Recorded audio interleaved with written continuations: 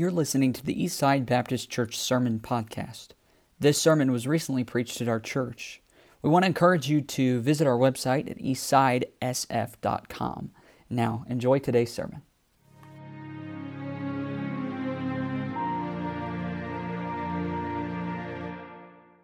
It says in verse 1, "And the Lord appeared unto him in the plains of Mamre, and he sat in the tent door in the heat of the day. And he lifted up his eyes and looked, and lo, 3 men stood by him. And when he saw them, he ran to meet them from the tent door, and bowed himself toward the ground. And he said, My Lord, if now I have found favor in thy sight, pass not away, I pray thee, from thy servant." I wanted to preach that. There's so much in here. I wanted to preach that, Lord, my Lord, pass not away. Don't pass me by. Verse 4, "Let a little water, I pray you, be fetched, and wash your feet, and rest yourselves under the tree, and I will fetch a morsel of bread, and comfort ye your hearts. After that ye shall pass on. For therefore are ye come to your servant." And they said, "So do as thou hast said." Let me just remind you that Abraham is 99 years old. And look what he does. "And Abraham hastened into the tent unto Sarah." I'm in my 40s, and I don't feel like I ever hasten just by accident. By the way, I was thinking George Ellis the whole time I was reading this week. Just his spirit and energy back there. It says, Abraham hastened into the tent unto Sarah, and said, "Make ready quickly 3 measures of fine meal, knead it, and make cakes upon the hearth." And Abraham ran unto the herd, and fetched a calf tender and good, and gave it unto a young man, and he hasted to dress it. And he took butter and milk and the calf which he had dressed, and set it before them. And he stood by them under the tree, and they did eat. He wasn't ready for this at all, but by the time they're done, it's a feast. This is an incredible act of hospitality. Look at verse 9. "And they said unto him, Where is Sarah thy wife? And he said, Behold, in the tent. And he said, I will certainly return unto thee according to the time of life, and lo, Sarah thy wife shall have a son. And Sarah heard it in the tent door, which was behind him. Now Abraham and Sarah were old and well stricken in age." Think about how many times it mentions this here. They're old, well stricken in age, and it ceased to be with Sarah after the manner of women. Therefore Sarah laughed within herself, saying, After I am waxed old, shall I have pleasure, my Lord being old also?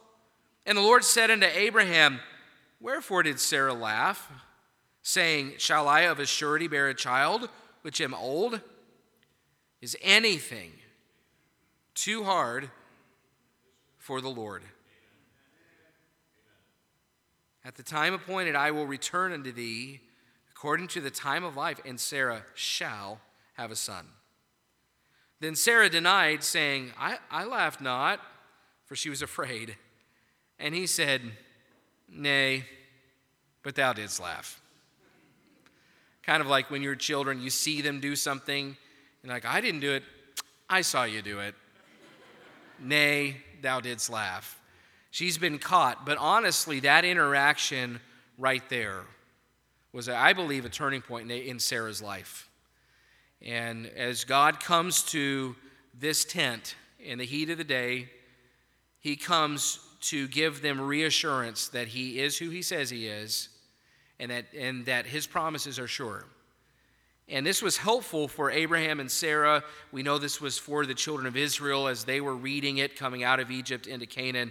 They needed reassurance, and sometimes life situations are less than ideal. And when they are, we can either focus on our limitations or God's abilities. We can either focus on our weaknesses or God's word. And today I want to focus on that one question that was asked for Sarah's sake. Is anything too hard for the Lord? And I said that to Brother Bob this morning, Brother Bob Diddell. Is anything too hard for the Lord? And he says, and that's a capital no. Absolutely not. Let's pray, and then we'll have the special and get into the message this morning. Father, thank you for this truth. I'm already excited to preach it. I pray that you'd help us to be open to it. And then, Lord, I pray that you would just work in our hearts about this truth. Lord, help us to confront ourselves in our life situations with that question, is anything too hard for the Lord? Lord, help us to be honest and open before you and willing to submit to whatever it is that you lead us. Bless the reading of your word. In Jesus' name, amen. You can be seated. Maybe you're familiar, I think most people are familiar, at least to some degree, with this, but there's the old Peanuts comic strip. Okay, Charlie Brown, Snoopy, okay, that good old spiritual food from the old days. One of the most famous recurring episodes, and maybe this is the one that comes to my mind when I think of the Peanuts episodes, is I think of Charlie Brown and Lucy. Kicking the football? Okay, somebody said it. One of the most famous recurring storylines is Lucy holding a football out for Charlie Brown, and for Charlie Brown to come along and kick it, and then every time that Charlie Brown is about to kick the football, Lucy pulls it away. And he goes flying up in the air, and he's in the air saying something usually while he flies in the air, and he lands flat on his back. And I was looking at one of those recently. In one of the episodes, Lucy comes along and she convinces Charlie Brown that she's a changed person. She says, this time I will hold the football. And then she smiles real big and she says, this is a face you can trust. And the smile still looks evil because Lucy was always the evil one, I thought.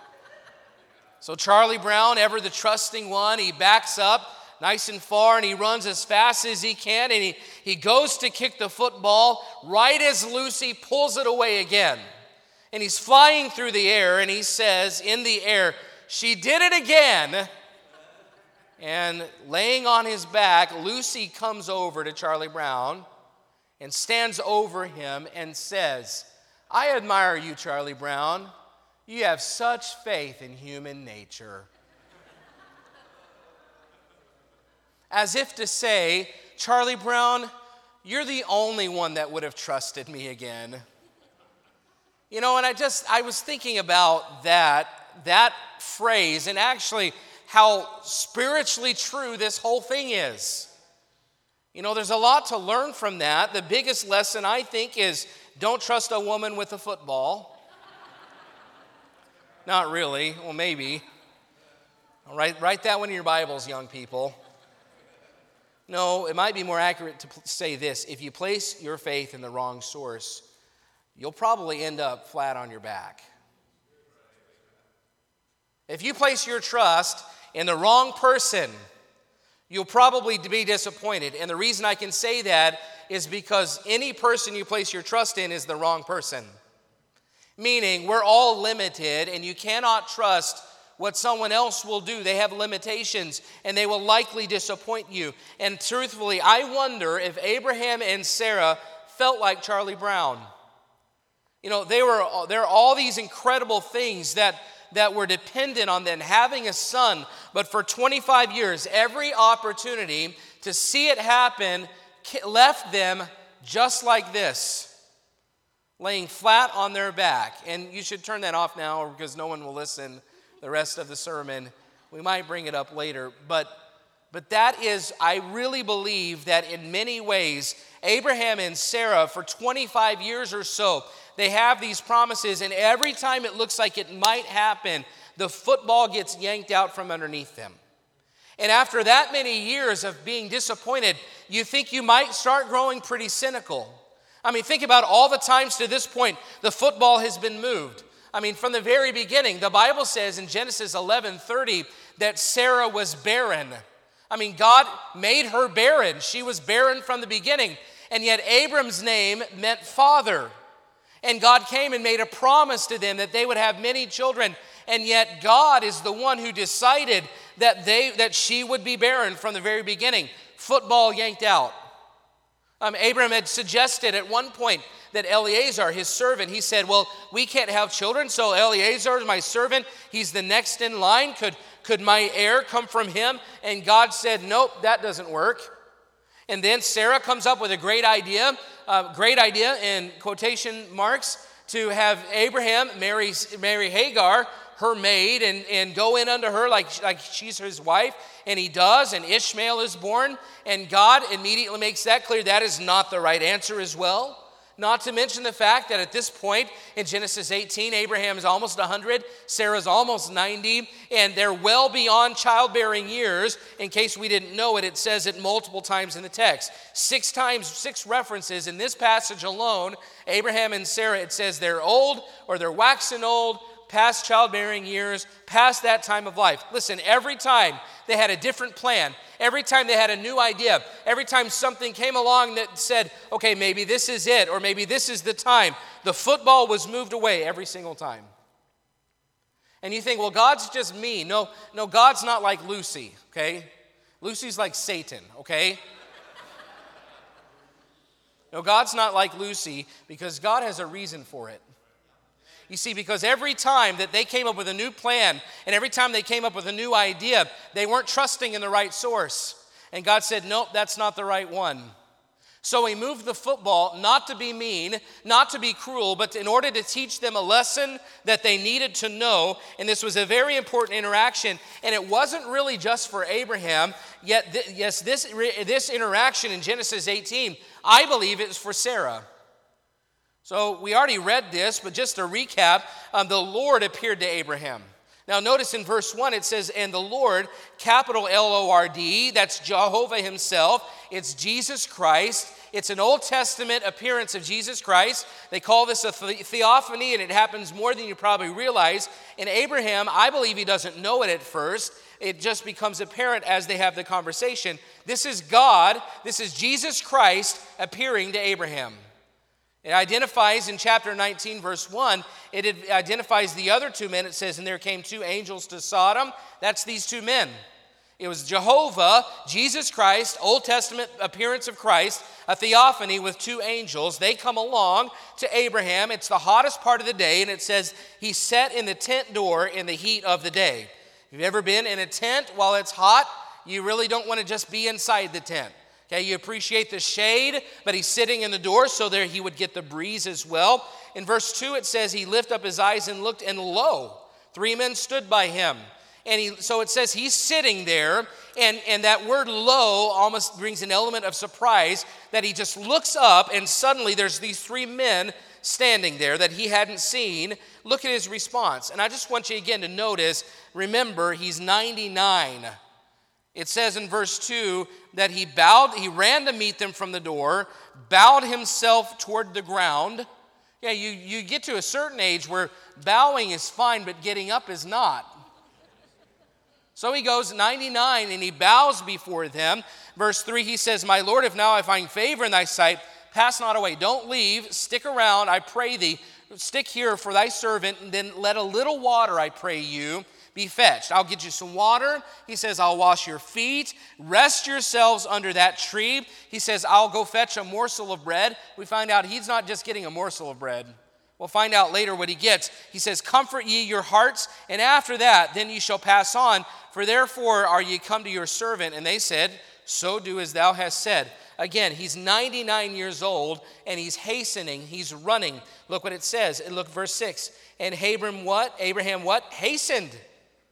He's running into the tent unto Sarah. He says, make ready quickly 3 measures of fine meal. And by the way, from what I understand, that's about 80 cups of flour. Okay, this was a feast for more than just 3 men. Okay, this was a feast that you wouldn't get of very many places. These are large portions. And he goes and he says, make this much bread, and then he kills a calf. A whole animal. He goes and kills a calf, prepares it, and he brings out the meat. He brings out all this bread. It's an all-you-can-eat buffet, and he brings it out with butter and milk. And then while they're eating it, the Bible says in verse 8 that he stands there waiting on them like hand and foot, like he's the waiter, and if they need anything, he's just going to go get it for them. I mean, a lot of people use this passage as a way to show that we should be hospitable. And I would love to have preached that because I think it's an important point, especially in this day and age. You know, I wish more were concerned about hospitality like Abraham is. I wish, especially in this culture that we're living in, it really is causing us to be disconnected.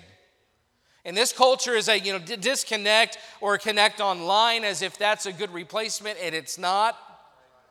Face-to-face interaction, we were made for that. And, it's our culture is saying disconnect. Our culture is saying be more concerned about yourselves. And listen, I would love it if at Eastside Baptist Church, and I think this happens, but I'd love it if we were this hospitable almost to a fault. We ought to be, but hospitality is not the main point of the text. Verse 9 starts to shed some light on the main point. Here's the reason for the visit. And they said unto him, where is Sarah? See, you start to get the idea, they're not just there for Abraham.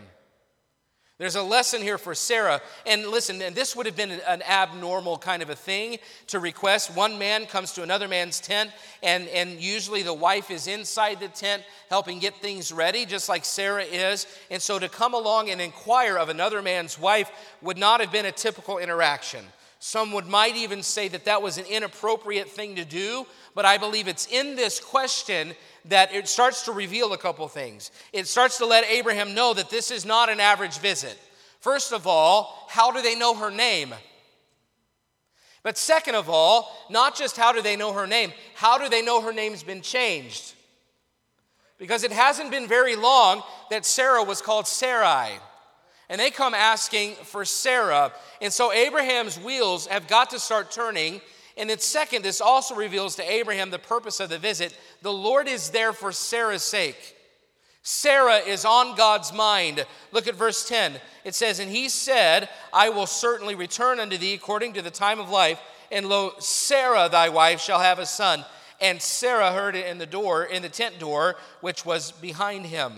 So God is thinking about Sarah. And I just want to stop, and I just went out in my notes, but listen, you may think that all things are by accident, but I'm telling you very clearly this morning, God has you here at Eastside Baptist Church for a reason. And you may think that God is here for somebody else, but I can tell you this, He's here for you.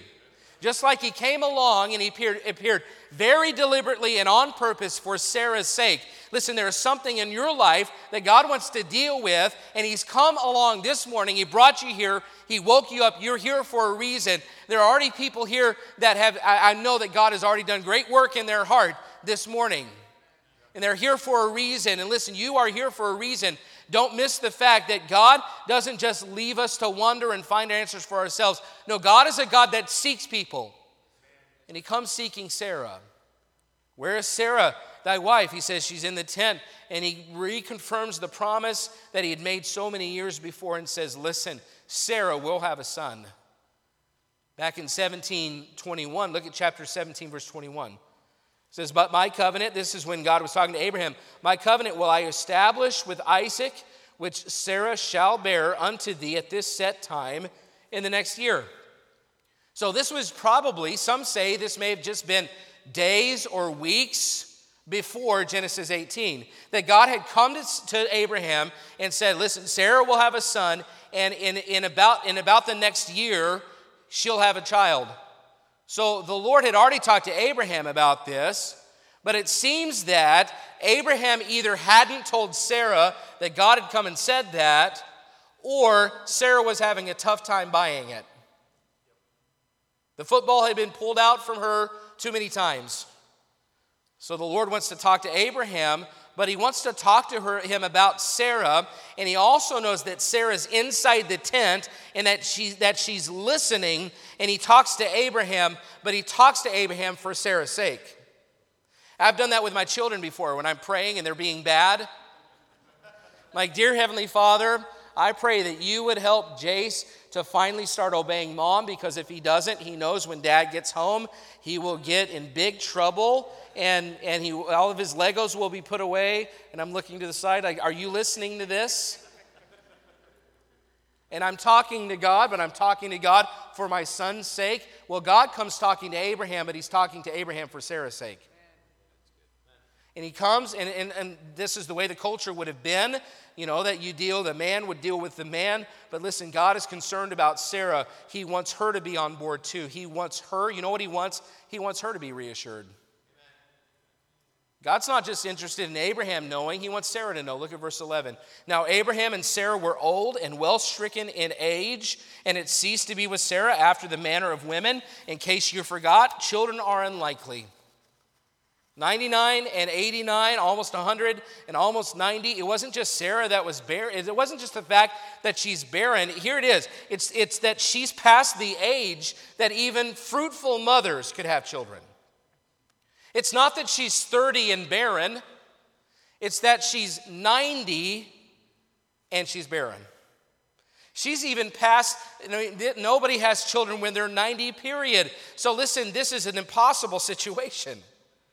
And here's where we start to get a glimpse into Sarah's mind. In verse 12, it says, Therefore Sarah laughed within herself, saying, After I am waxed old, shall I have pleasure, my Lord being old also?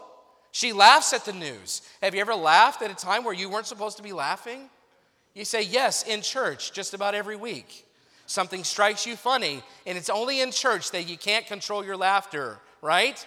Well, here's Sarah inside the tent, and she's laughing, and it says that she laughed within herself, which makes it seem that she didn't even laugh out loud. She didn't even laugh so that somebody could hear it audibly. And her laugh, though, is essentially saying, what are they talking about? I'm past time.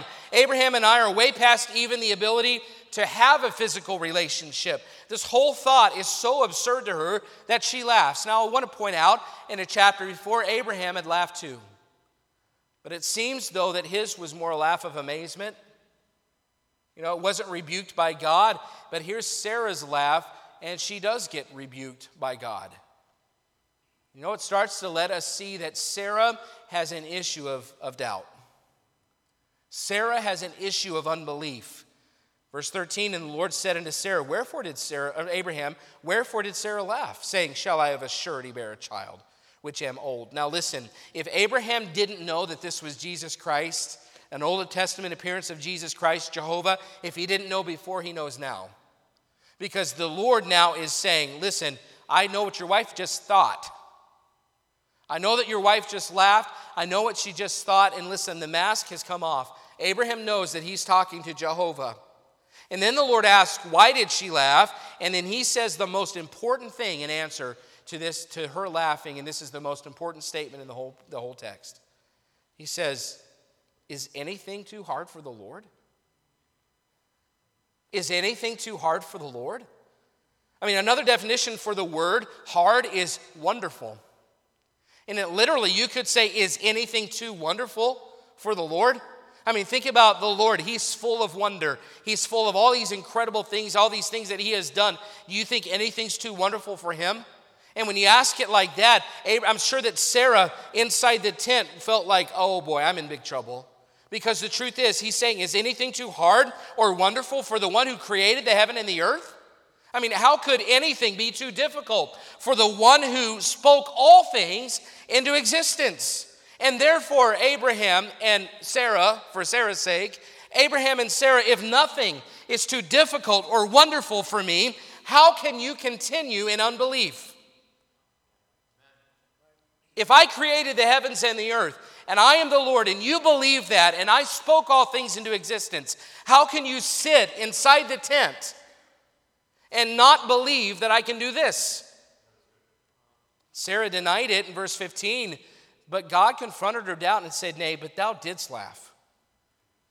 And it's here that God's reason for coming is expressed, and that is because Sarah had a problem with unbelief. And I think I understand the struggle. I don't fully understand the struggle, but have you ever in your time waited for something and it didn't come to pass and your prayers didn't get answered like you thought they would and it just kept going and you thought it'd never be fixed and you had one disappointment after another disappointment after another disappointment? Well, that's Sarah's life. 90 years of disappointment. 90 years of barrenness, 90 years of fruitlessness, and especially the last 25 or so when she'd been given a promise of a son, and yet it still hadn't happened. 25 years earlier, maybe there was a chance when God first came and she's 70 or 75, maybe 65, 25 years earlier, whatever it was, maybe there was a chance back then. It would have been small, but maybe, but now she's like, I'm 90.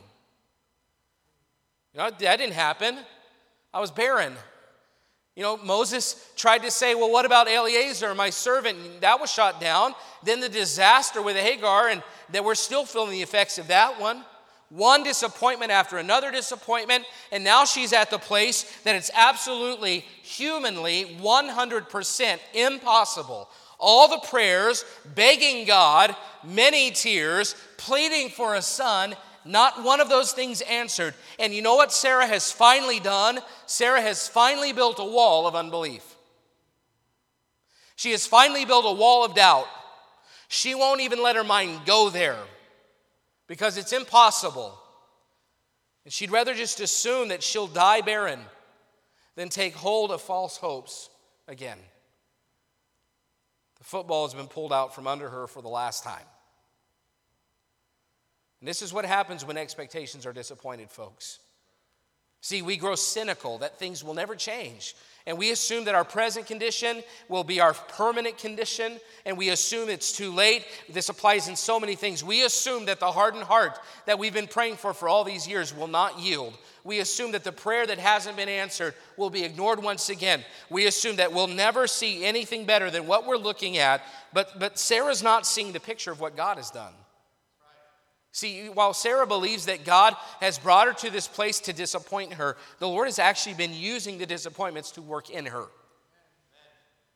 See, He's exposing her to a process that we must all submit to at different times of our lives. See, what the Lord is doing is bringing Sarah to the end of human answers. He's bringing her to the end of what humans can do. He's turned down every solution. He's rejected every idea. He's turned down every plan. He has waited till there's absolutely no possibility for it to be done through human means. The Lord has brought them to the point that they have to say, this is impossible. It's impossible for me. It's impossible for him. It's impossible. And rather than give up hope, which is what we often do, God wants their response to be one in which they stop looking around for answers and start looking up for answers. See, He wants them to embrace the truth of Psalm 118:8. It says, it is better to trust in the Lord than to put confidence in man. The truth is, the big things are impossible for man. You can't save yourself. It's impossible. You cannot save yourself. You cannot make yourself be right with God and get to heaven on your own strength. You can't heal yourself of whatever ailment you've got. It's impossible. You can't change someone else's heart. It's impossible. You can't turn a trial or a tribulation or a challenge. You can't turn that into something good. It's impossible. You can't produce spiritual fruit on your own. You can try and you can try, but you can't do it on your own. It's impossible. But see, rather than give up because it's impossible, what the Lord wants us to do, what He desires is that we follow up those thoughts with this. But wait. Is anything too hard for the Lord? See, it isn't until we come to the end of our answers that we look up to God for His. And for 25 years to Abraham and Sarah, God has said, that won't work. That's not it. Nope, not that one either. Not that way. This isn't happening. Over and over, Sarah has seen human ideas fall by the wayside. Football after football has been moved. And now I'm too old to be fruitful. I'm past the time of even having a physical relationship with my husband. It is impossible. All the answers that we've been looking to for all these years have been taken away. But it's at the end of self that God comes along and says, impossible for you, but not for me. See, if I can make the heavens, there's no promise too hard for me to keep. And if I can speak that earth into existence, there's no prayer too big for me to answer. And if I can make everything that you see, there's no problem too hard for me to solve. And if the heaven is my throne and the earth is my footstool, there's no person too lost for me to save. There's no womb too dry for me to bring life to. There's no cancer too far spread in your body for me to take away. There's no work situation too complex for me to solve. There's no relationship too broken for me to fix. There's no marriage too far gone. There's no child too far away. Is anything too far for God, too hard for God? And what Brother Bob said this morning, it's a capital no. I might even throw some exclamation points in there. And I don't like to do that. My wife does that. Exclamation point about everything. What time are you going to be home? 6:30. Great exclamation point. You know, I don't like to use lots of exclamation points, but on this one I would. This is a resounding capital explanation point, no. There is nothing too hard for God. And he wants us to come to the end of ourselves, and rather than heads down, he wants us to go heads up. Because Sarah's not the only one who struggles with this. This is our problem too. We have the Sarah syndrome in that we tend to focus on our weaknesses than on God's word. And that's what's happening. Sarah's focused on 25 years of limitations, 25 years of failures, 25 years of disappointments and dashed dreams and disappointed expectations, footballs being moved, but God redirects her focus from her own dried up body and all the past mistakes and says, it's time to stop looking at yourself for answers, and it's time to look at me, because is anything too hard for me? Sarah had the choice to focus on her weakness or have faith in God's word, and the same is true for us. We can either focus on our weakness or we can have faith in God's word. Listen, our weaknesses will leave us hopeless. Like Charlie Brown, faith in human nature, it leaves us on our backs. May not be I'm too old, but it might be I'm too shy. And I can't tell somebody about the Lord. And yet God promised to give us the power to do it. It might be I'm not smart enough. I can't understand the Bible. And yet the Bible says, God says, study to show thyself. This book is for every man, even the common man. You say, I'm not spiritual enough. I could never be good enough. Well, it's a good thing that it's not about your righteousness then. You say, I'm not disciplined enough. I fail at everything. I can't be a contributing member of this church. But God placed every member of the body whom he would, including you, and he has a place for you. Don't say you can't. It's not about what you can't do. It's about what God can do through you. Say, I'm not disciplined enough. I fail at everything, and I'm too bound by sin, and I'll never gain victory. And yet Romans 6 says, you've already beaten sin through Jesus Christ. It's really not a matter of anything except disobedience if you submit to it. So when we hear from God's word, things like, whosoever shall call upon the name of the Lord shall be saved, we have a tendency to sit in the tent and laugh and think, well, not me. You don't know what I've done. Except that it's not about what you've done. Jesus Christ died for all of it, every sin you've ever committed. And yes, your sin is bad. And yes, it's an affront to God. But it's not about your sin. Jesus Christ died for all of it, and the work is finished. So rather than sit in the tent and laugh, look to God's answer and say, no, I'm going to stop looking at my weaknesses and start focusing on your word. He says, whosoever shall call upon the name of the Lord shall be saved. You know, sometimes we think, well, be ye therefore holy as I am holy. That's what it says, and I'm laughing inside. I know myself. I could never be that good. But if God commanded it, friends, he's given us the means to see it accomplished. Through Jesus Christ. His righteousness has been placed over you. And you simply have to obey and claim the victory that he's already given you. Husbands, love your wives as Christ loved the church, and we snicker to ourselves, and maybe our wives do too. Say, I'm a failure at being a husband. I could never love my wife like Christ loved the church, except that, listen, that's focusing on your weakness instead of God's word. Because if God's word says, husbands, love your wives, even as Christ loved the church and gave himself for it, then obviously he wouldn't tell us to do something he doesn't give us the power to do. He tells us to do that, and he makes it possible, because in our strength it is impossible, but in his strength everything is possible. Wives, submit to your own husbands, and we laugh. A wife might say, that's not in my nature, and it's not in our nature to submit. And yet if God says to do it, it's possible to do, even to an imperfect authority like your husband. Go ye into all the world. We laugh in the tent.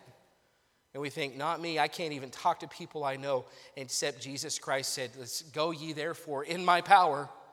He said, if you will go, lo, I'll be with you always. Even into the end of the world. Listen, that's the Sarah syndrome if we focus on our weakness instead of God's word. And you're right. In your strength, you can't. But when you come to the end of your answers, rather than give up, look up. Because in heaven, there is a God who can. And it's not your responsibility to save yourself. It's not your responsibility to make yourself holy or go in your own power or be a good parent. You come to the end of yourself and say, Father, I can't, but you can. Nothing is too hard for you. So I can't, but in your power I can. That's what Paul did. 2 Corinthians 12, my grace, he said, I'm at the end of myself, and I've got this physical thing in my body. And he said, he came to the end of himself, and God said, my grace is sufficient. Jesus Christ actually said, my grace is sufficient for thee, for my strength is made perfect in what? In weakness. And when we come to the end of our plans, that's when God's work can finally begin. And this morning, there's somebody probably in this room in a group this size, when it comes to salvation, you must recognize your inability to save yourself from your own sins and realize Jesus Christ already did the work on the cross. It's finished, and it's not too hard for God. You have some sin in your life that controls you, and you must stop trying and start trusting God's strength. Jesus Christ died and rose again, which means he has victory over sin and death, which means that sin doesn't have to be your boss anymore. Stop focusing on your weakness and have faith in God's word. It doesn't matter if you're too whatever. Because the answer is anything too hard for the Lord? So I would want to know, well, what redirected Sarah's focus from her weakness to God's word? Well, I believe the confrontation did. Because she said, she laughed, and the Lord said, why did she laugh? And she denied it and said, I laugh not, for she was afraid. And then he said, nay, but thou didst laugh. And you find out over in Hebrews 11, listen to this. It says, through faith also Sarah herself received strength to conceive seed. Here's why. It says she was delivered of a child when she was past age. Why? Because she judged him faithful who had promised. So when God came to Sarah this day, it wasn't to help Sarah conceive in that moment. It was so that Sarah would stop looking to her own answers and realize that nothing is too hard for God. And because of that, God allowed her then to conceive and have the son of promise, because she stopped looking at herself and she judged him faithful who could help her. In the end, it was Sarah's turning from self to God that gave her the freedom to let go and let God do what only he could do. And she got her eyes off what she couldn't do and started focusing on God who can do anything. It is God's plan to do that which is humanly impossible so that he can bless us and receive all the glory. It's God's plan to do that which is humanly impossible so he can bless us and receive all the glory. He wants us to come to the end of ourselves. You realize that means that if we don't come to the end of ourselves, he can't bless us, nor can he receive the glory that he deserves. Now, as I was thinking about how this ends, God, back in Genesis 17, you don't have to turn there, but when Abraham laughed, God said, your son's name's going to be Isaac. You know what Isaac means? It means laughter. It means he laughs. Sarah laughed in disbelief, but when she stopped focusing on weakness and believed God's word, I can guarantee you this, when she had that baby boy, she laughed in a different way. And her laughter of unbelief turned to laughter of joy. And I imagine as she and Abraham are holding that baby so tightly, they're probably laughing at themselves, thinking all those years we frustrated ourselves, trying one thing after another thing after another thing, thinking that it's our problem to solve and that it's our situation to fix. And the whole time, God was just bringing us to the end of ourselves. Can you believe it, Abraham, how silly we were? We frustrated ourselves, and they're laughing maybe at themselves how silly or simple they were, and then they're laughing for joy that God finally did what he told them that he was going to do? When we come to the end of ourselves, God will turn our laughs of doubt into laughter of joy. She discovered that true joy comes where you end and God begins. You know, the great thing about Charlie Brown, besides just the fact that it's funny, is this: if you wind up on your back, you have to look up. You know, Charlie Brown ended up on his back, and a lot of times we think, well, that's the end of it. But it's only in that position that you can actually look up and see God. And this morning, there may be some people flat on their backs because of all the things they've tried in their lives, and it's just failure after failure after failure. I'm telling you, in that position, it's the time to say, I'm not giving up. No, I'm looking up. Because confidence in man will leave you on your back, but while you're there, look up. And there you'll see your answer. Nothing is impossible with God. If it's salvation, look up. If it's a trial this morning, look up. If it's a health issue, look up. If it's a mess you've made, look up. And as long as you depend on self to enable God's promises, you'll continually have that football pulled out from under you. But while you're lying there, you might as well reach out to the God for whom nothing is impossible. Is anything too hard for God? The answer, capital N-O, and lots of exclamation points. Stop trying, start trusting. Stop focusing on your weakness and place your faith in God's word, because he can do the impossible. Every head bowed, every eye closed.